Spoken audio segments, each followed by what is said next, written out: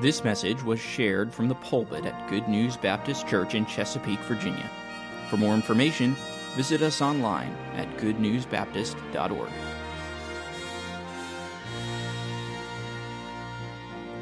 Tonight, I want to warn you, we are going to be turning to a lot of passages. I sincerely hope that you brought your Bible. I appreciated a comment that David Minnick made the other night, and I very frequently, when I'm in a church I have never been to, will say this: the Lord has called me to a country where the great majority of the people cannot even read, but you can. And because you can read, I hope you brought your Bibles tonight, because if you didn't, how are you going to know whether I'm lying or not? Okay, tonight you get to be fact checkers if you have your Bible. And I encourage you to get your Bibles. We are going to do a hard work turning to a lot of different passages, which I know is unusual. I don't like just jumping to a bunch of different passages, but I do believe this is what the Lord has for us tonight. Now, our conference has taken as a theme Acts chapter 1 and verse 8. But ye shall receive power. After that the Holy Ghost is come upon you, and ye shall be witnesses unto me, both in Jerusalem and in all Judea and in Samaria and unto the uttermost part of the earth. The fact that the early church took this command seriously is evident. Have you ever thought about why we, as complete pagan, heathen Gentiles, are gathered in Chesapeake, Virginia, to think about the things of the Lord? We are the fruit of missions. This is not Jerusalem. This is not Judea. This isn't even Samaria. This is the uttermost part of the earth. We are gathered tonight as a result of people fulfilling the Great Commission. But yet this Great Commission goes on because we know Jesus said this was to continue until he returns. He has not returned yet, and we don't know when he will. And because of that, we know then that it is still our responsibility to be going to the ends of the earth in fulfillment of this commission that we are considering this week. So then, this week we are considering this Great Commission to be carried out until the day of Jesus' return. And what is this commission? Well, in Acts 1:8 specifically, we are commanded to what? To be witnesses unto me. To be witnesses unto who? To Jesus. I do want to explore this then tonight. Who are we being witnesses of? And I'm even going to narrow this focus even farther. Tonight's message is probably not what you would have been given as an example in a homiletics class. Again, we're going to be turning to a lot of different passages, so there's a lot of work to do. But it will have roughly 3 sections if you like taking notes, and you can kind of clump things into these 3 sections. First of all, we're going to consider the debate. Who is Jesus? And there is a great debate about who Jesus is. What is his true identity? Secondly, we are going to consider his identity and who he is. And then thirdly, the implications then of Jesus' identity, the implications of who he is. So what does it mean to be a witness unto or of Jesus? Well, firstly, Jesus' true identity has been a great debate throughout the ages. In fact, this was debated hotly while Jesus was here on the face of the earth.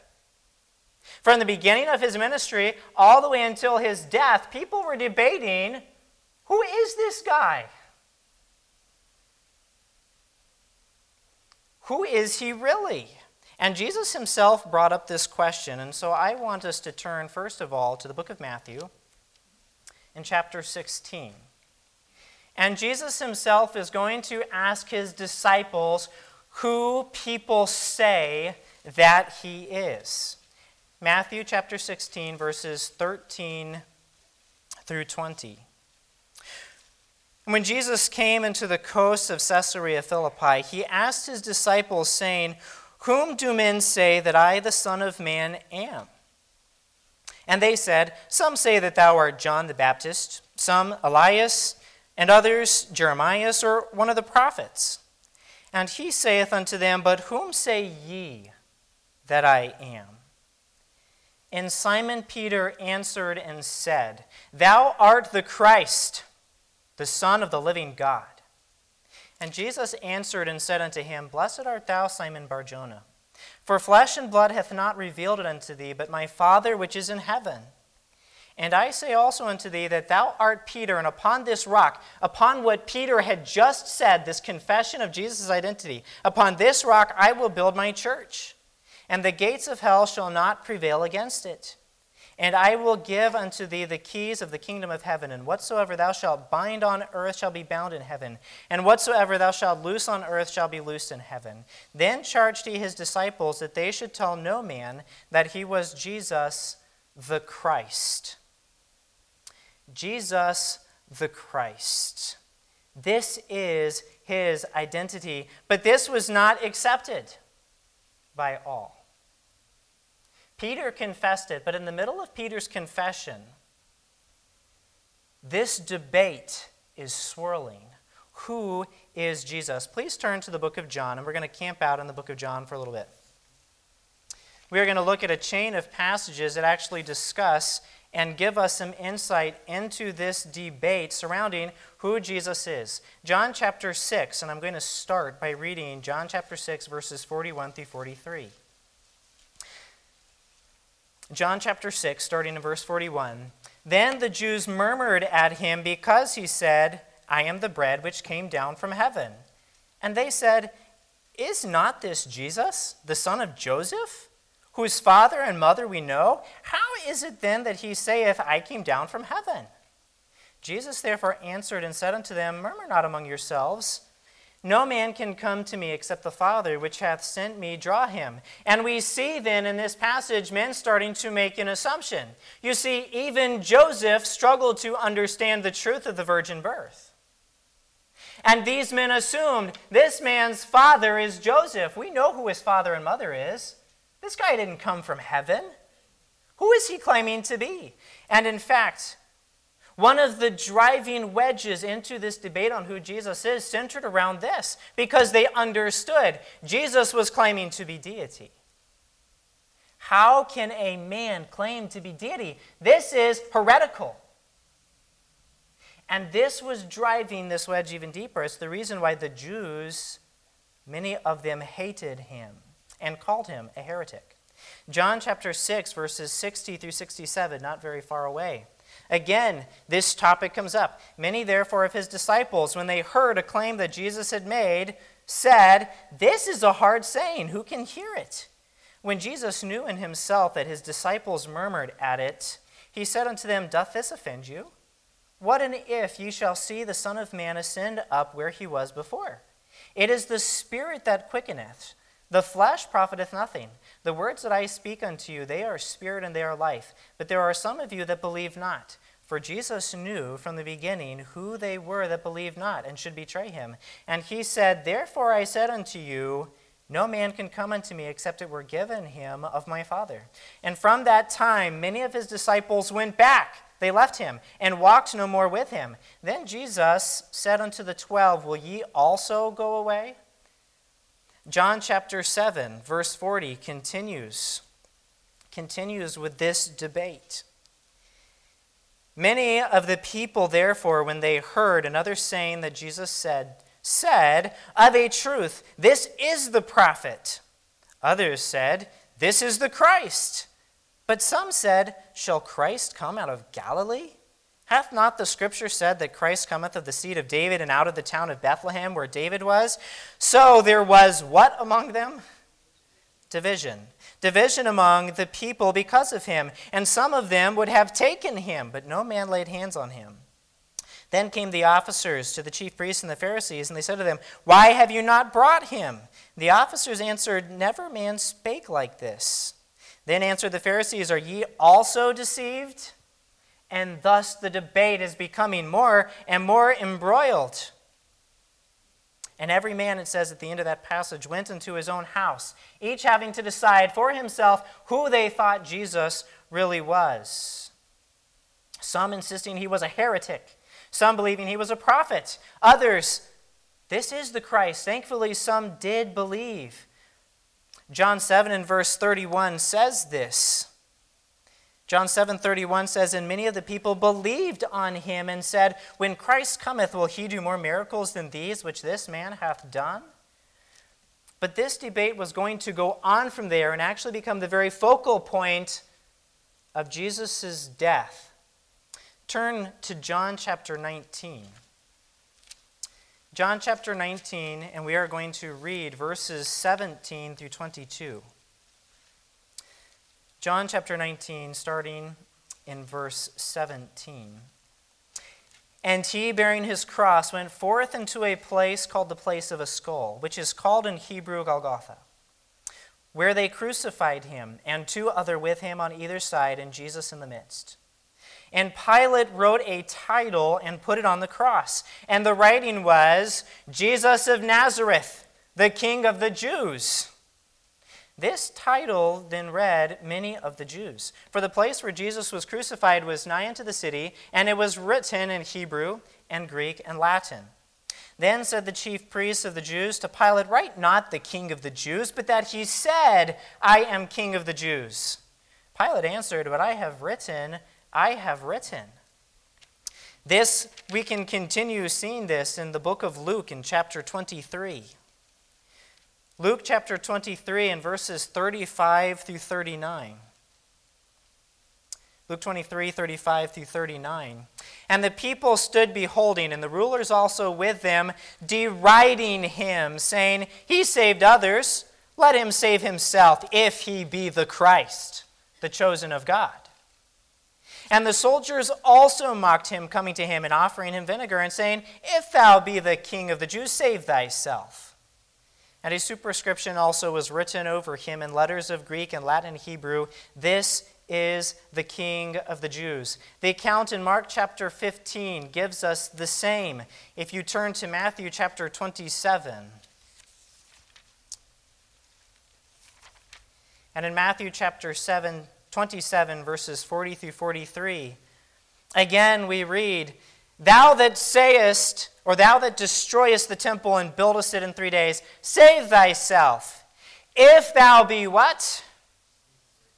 The Son of God, come down from the cross. Likewise also the chief priests mocking him. The scribes and elders said, He saved others. Himself he cannot save. If he be the King of Israel, let him now come down from the cross, and we will believe him. He trusted in God, let him deliver him now, if he will have him. For he said, I am the Son of God. The thieves also, which were crucified with him, cast the same in his teeth. This was so much the point that even Pilate, a Gentile believer, picked up, that Jesus' identity had everything to do with why they were wanting to crucify him. Turning back quickly to the book of John, John chapter 18. John chapter 18 and in verse 33 we read, Then Pilate entered into the judgment hall again and called Jesus and said unto him, Art thou the King of the Jews?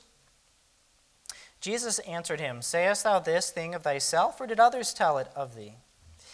Pilate answered him, I a Jew? Thine own nation and the chief priests have delivered thee unto me. What hast thou done?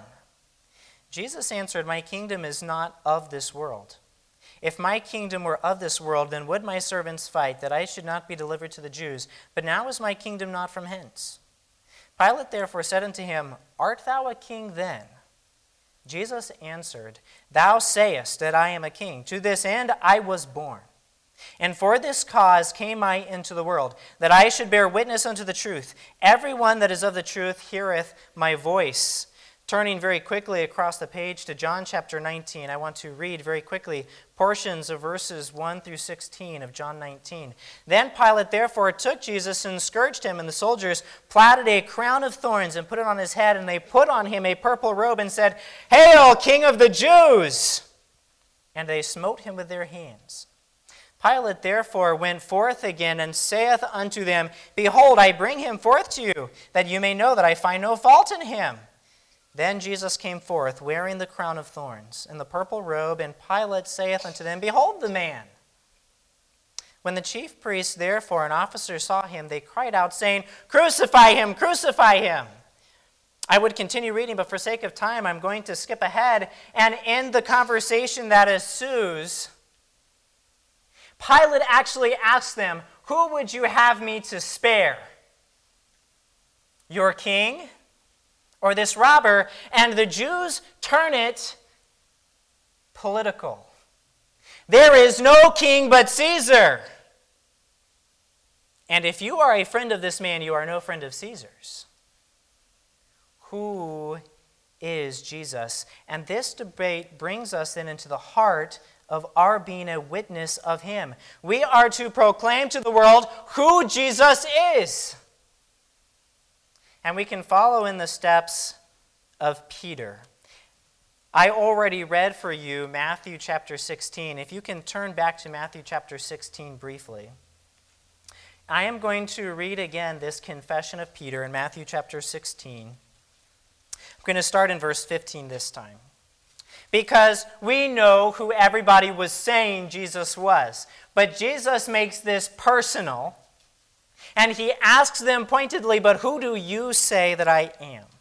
In verse 15. And in verse 16 of Matthew 16, Simon Peter answered and said, "Thou art who?" The Christ. We're very often confused and think that Christ is a second name to Jesus. This is a title. The Christ, the Son of the living God. And Jesus then goes on to say, upon this confession, my being the Christ, the church is going to be built on this confession. Jesus is the Christ. What is this word Christ? Christ is our English translation of a Greek word that means anointed one. Or in Hebrew, you would also know the word Messiah. Christ and Messiah. Anointed one. Anointed one is significant. This is figurative language for a king. Because within Hebrew culture, who was responsible for choosing the kings? And so the king must be anointed, chosen specifically by God. The priests too, God's special chosen servants were to be anointed. This was a setting apart. This man is chosen for a specific task. God has set them aside. They are consecrated. They are anointed. They are my chosen one for this specific task. And I think it would be helpful then for us to understand the Jewish understanding of this word. Where do we learn about this Messiah, the Christ? We'll turn to Jeremiah chapter 23. Jeremiah chapter 23 and verses 5 through 6. Jeremiah 23, we have a prophecy concerning the Christ. Jeremiah 23, verse 5, we read, "Behold, the days come, saith the Lord, that I will raise unto David," the royal line, "a righteous branch, and a" what? King. "A king shall reign and prosper, and shall execute judgment and justice in the earth. In his days Judah shall be saved, and Israel shall dwell safely, and this is his name whereby he shall be called, the Lord our righteousness." Then we need to turn to the book of Isaiah.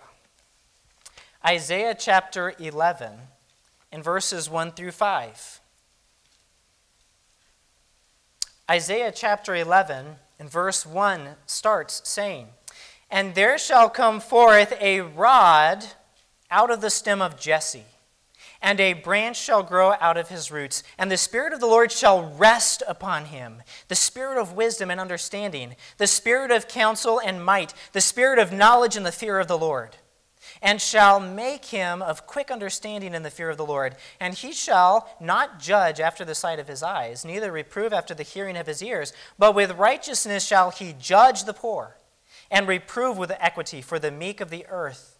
And he shall smite the earth with the rod of his mouth, and with the breath of his lips shall he slay the wicked. And righteousness shall be the girdle of his loins, and faithfulness the girdle of his reins." Again, skipping closer or further into the book of Isaiah to chapter 53. In Isaiah 53, we're going to learn something else special about this chosen servant. And actually, this passage is going to be very key in understanding a misconception of the Jews.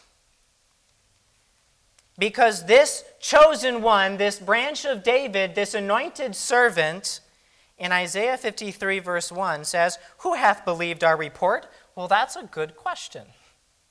Who hath believed our report, and to whom is the arm of the Lord revealed? For he, this servant, shall grow up before him as a tender plant, and as a root out of the dry ground. He hath no form nor comeliness. And when we shall see him, there is no beauty that we should desire him. He is despised and rejected of men, a man of sorrows, acquainted with grief. And we hid, as it were, our faces from him. He was despised, and we esteemed him not. Surely he hath borne our griefs and carried our sorrows, yet we did esteem him stricken, smitten of God, and afflicted. But he was wounded for our transgressions. He was bruised for our iniquities. The chastisement of our peace was upon him, and with his stripes we are healed. And this passage continues to describe then how this chosen servant, the anointed one, is going to need suffer and die for the saving of sins. They should have recognized then, when John the Baptist also identified Jesus, "Behold, the Lamb of God." Now we know that this was a misunderstanding, and to this day, the Jews will not take into account this Isaiah 53 passage. Because clearly this is Jesus, the Christ. They cannot accept that, but the Jews did accept part of Jesus' identity and calling and anointing that I think in a sense we as a modern American church have lost a true understanding of. Because what were the Jews expecting? A king. They were expecting a king, and rightly so, because this is what the scriptures said he was going to be: a king to rule. And yes, we know, they say hindsight is 20/20. And we, having the gift of being able to look back, can see and distinguish there are two comings. You see, Jesus fulfilled this Lamb of God prophecy.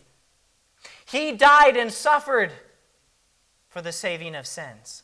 But folks, Jesus did not just be promised to come once. He is coming again. And when Jesus comes again, he is not coming as a baby to be born and to be offered again as a sacrifice. No, this time the Lamb of God is coming with a crown and a sword and on a war horse with an army. Because you see, the prophecies have not been annulled. This branch is going to sit on the physical throne of David in physical Jerusalem and reign with a rod of iron. Do not be deceived. I think, of course, it's easy for us to reflect then on this Lamb of God part of Jesus' identity, but there's one more passage that we need to consider before we return to the New Testament, and that is Psalm chapter 2. Please turn with me to Psalm chapter 2, and we will actually see our very phrase, anointed one, in this passage.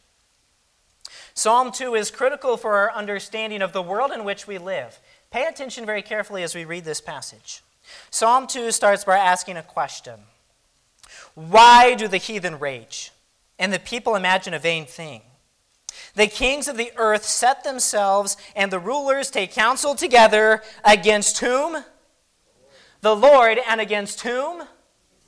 His anointed, saying, let us break their bands asunder and cast away their cords from us. But he that sitteth in the heavens shall laugh. The Lord shall have them in derision. Then shall he speak unto them in his wrath and vex them in his sore displeasure. Yet, God says, have I set my king upon my holy hill of Zion. I will declare the decree. The Lord said unto me, Thou art my son, this day have I begotten thee. Ask of me, and I shall give thee the heathen for thine inheritance, and the uttermost parts of the earth for thy possession. Thou shalt break them with the rod of iron, and thou shalt dash them in pieces like a potter's vessel. Verse 10 then turns to our world and says, Be wise now, therefore, O ye kings. Be instructed, ye judges of the earth. Serve the Lord with fear, and rejoice with trembling. Kiss the Son, lest he be angry and ye perish from the way, when his wrath is kindled but a little. Blessed are all they that put their trust in him. I want to step back now from this context. Do you see what Peter saw when he said, You are the Christ? Is this what we think when we think of Jesus? When we witness to people, are we being witnesses of this? Hey, Jesus is the Christ, the King. Jesus is our King, chosen by God from the beginning of time, since before the beginning of time, promised to rule and reign. And yes, we know, I already read this passage, where Jesus is talking to Pilate, and Pilate asks him, Are you a king? And he says, What? Well, he says, Thou sayest, but he tells him, My kingdom is not of this world. If it were, my servants would fight. So presently, we have a King Jesus enthroned in heaven, promised this branch, but a king must have a kingdom. Where is the kingdom of God? Well, we read Psalm 2. I ask you, does Psalm 2 not describe to us our political condition today? Yes. Our very president and the leaders of the rest of the world have declared that sin is normal. The rulers of our world are seeking to redefine God's law. What God has declared from the foundation of time what gender is. We have governments saying it's okay to kill innocent babies. You see, they have taken counsel together. They are attempting to cast off these cords of God's King.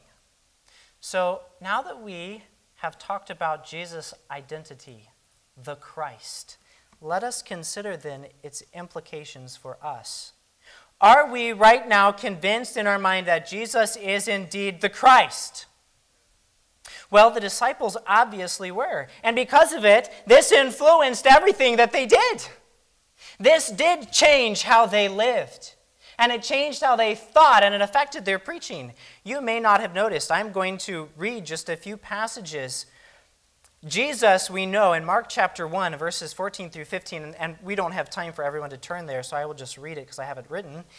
Jesus comes into Galilee, and Mark summarizes all of Jesus' preaching into this: preaching the gospel of the kingdom of God and saying, the time is fulfilled, the kingdom of God is at hand. Repent ye and believe the gospel.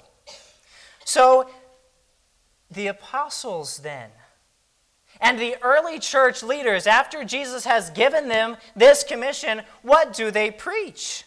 Well, Philip went down to the city of Samaria, we find in Acts chapter 8 and verse 5, and he preached Christ unto them. But what was he preaching when he preached Christ to them? Verse 12 of Acts 8 tells us. But when they believed Philip, preaching the things concerning the kingdom of God and the name of Jesus Christ, they were baptized, both men and women. Acts chapter 19, we find Paul himself. Paul went into the synagogue and he spake boldly for the space of 3 months, disputing and persuading the things concerning the kingdom of God. You see, these men were gripped with the reality that Jesus is the Christ. And they were diligently preaching then the kingdom. We know that Jesus, when he was on the face of this earth, said, unless you become like these little ones and believe, you shall in no wise enter the kingdom of heaven. I ask you, where is Jesus' kingdom? How do men become citizens of this kingdom? Through the Lamb of God. Because Jesus paid the penalty for man's sin, men can be saved and thus be kingdom citizens. When a person believes in Jesus Christ as their Savior, they are not just receiving the Lamb. Now, here's something that is not popular current theology. But I believe the Scripture teaches this with all of my heart. You cannot have the Lamb without having the King. And is this not what I don't say we, I'm preaching to the choir, I believe, but our American church rejecting the right of the king? Because what is a king? Well, if Jesus is king, that means marriage as God defined it. That means gender as God defined it. That means creation as God defined it. That means marriage and even marital roles as God defined them. No parliament, no Congress, no vote. We know this does not sit well. Who has the right to tell me? And was this not actually in the heart of Adam and Eve? Because Satan did not force them to bite that fruit. Very craftily, he convinces them that this fruit is going to make them wise like God themselves. And for the first time, man says to himself, I will be like God. I will choose.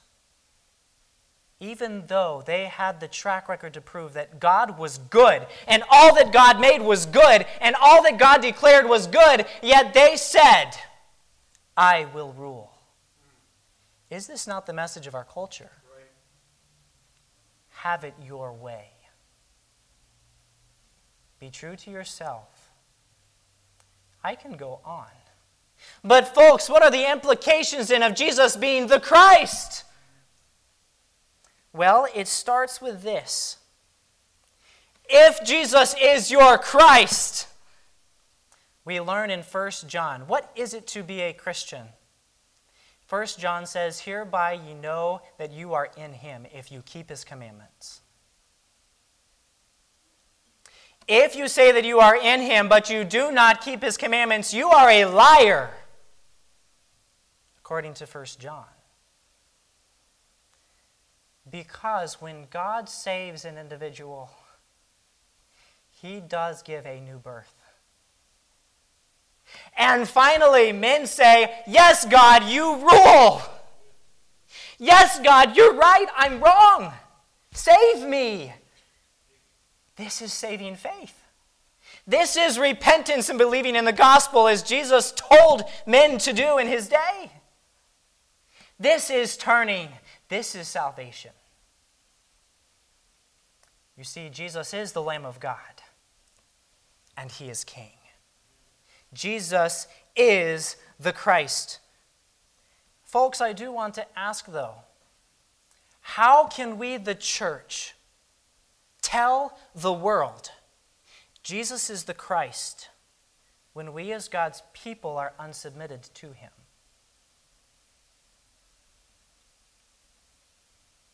This is something that I have cried and grieved and prayed over for myself personally many times. Because while we are justified, there's a part of our sanctification that is progressive. How can I tell? But did we not learn, when we preach the Christ, I am not preaching my life. Jesus, as was expounded to us last night, has all authority and all power. And it is Jesus then who gives us the power to be changed and different. Do you want it? You're saved. If you really, truly want and believe God's word and want to obey his commands, 1 John is saying, yes, you have been changed. You agree with the law of God that it is right and just. Our authority then is found in Christ, our King, not in our perfect practice. And what kind of people does God call to be his witnesses? You shall be witnesses unto me. All of the people that Jesus physically spoke to that day, how was their track record? Indeed, they had failed. Every single one of them. But these men were convinced Jesus is the Christ. This is who we are witness of today. I want to close by reading Revelations chapter 22 and verses 6 through 21. Revelations chapter 22, verses 6 through 21. And he said unto me, these sayings are faithful and true. The Lord God of the holy prophets sent his angel to show unto his servants the things which must shortly be done. Behold, I come quickly. Blessed is he that keepeth the sayings of the prophecy of this book. And I, John, saw these things and heard them. And when I had heard and seen, I fell down to worship before the feet of the angel which showed me these things. Then saith he unto me, see thou do it not, for I am thy fellow servant, and of thy brethren the prophets, and of them which keep the sayings of this book. Worship God. And he saith unto me, seal not the sayings of the prophecy of this book, for the time is at hand. He that is unjust, let him be unjust still, and he which is filthy, let him be filthy still, and he that is righteous, let him be righteous still, and he that is holy, let him be holy still. And behold, I come quickly, and my reward is with me to give every man according as his work shall be. I am Alpha and Omega, the beginning and the end, the first and the last. Blessed are they that do his commandments, that they may have right to the tree of life and may enter in through the gates into the city. For without are dogs and sorcerers and whoremongers and murderers and idolaters and whosoever loveth and maketh a lie. I, Jesus, have sent mine angel to testify unto you these things in the churches. I am the root and the offspring of David and the bright and morning star. And the Spirit and the bride say, come. And let him that heareth say, come. And let him that is athirst come. And whosoever will, let him take the water of life freely. For I testify unto every man that heareth the words of the prophecy of this book, if any man shall add unto these things, God shall add unto him the plagues that are written in this book. And if any man shall take away from the words of the book of this prophecy, God shall take away his part out of the book of life, and out of the holy city, and from the things which are written in the book. He which testifieth these things saith, surely I come quickly. Amen. Even so, come, Lord Jesus. Before our theme verse of Acts 1:8, the disciples actually asked Jesus, when is the kingdom going to come? Is now the time? You see, they were right. Jesus is the Christ. But Jesus says to them, it's not for you to know the time. And then he gives this command, but you will be witnesses of me. We do not know the time or the hour of Jesus' coming, but it is imminent. And we are to be witnesses of the Christ. Let's pray. Our Father, which art in heaven, hallowed be thy name. Thy kingdom come, thy will be done in earth as it is in heaven. Give us this day the grace to be witnesses of Jesus the Christ. Meet our earthly needs as we make this endeavor. Forgive us for our sins and help us to be forgiving. Lead us not into temptation, but deliver us from evil. For thine is the kingdom, and the power, and the glory forever. Amen. Toward the hope of our high calling, toward the promise we've received. Thank you for listening. If you have questions about your relationship with God, or you would like to know more about the ministry of Good News Baptist Church, please visit us online at goodnewsbaptist.org or call us at 757-488-3241. We encourage you to share this message with others. We trust your heart was challenged as you listened, and God's Word has had an impact on your life, as together we strive to show forth the path of life. Press on.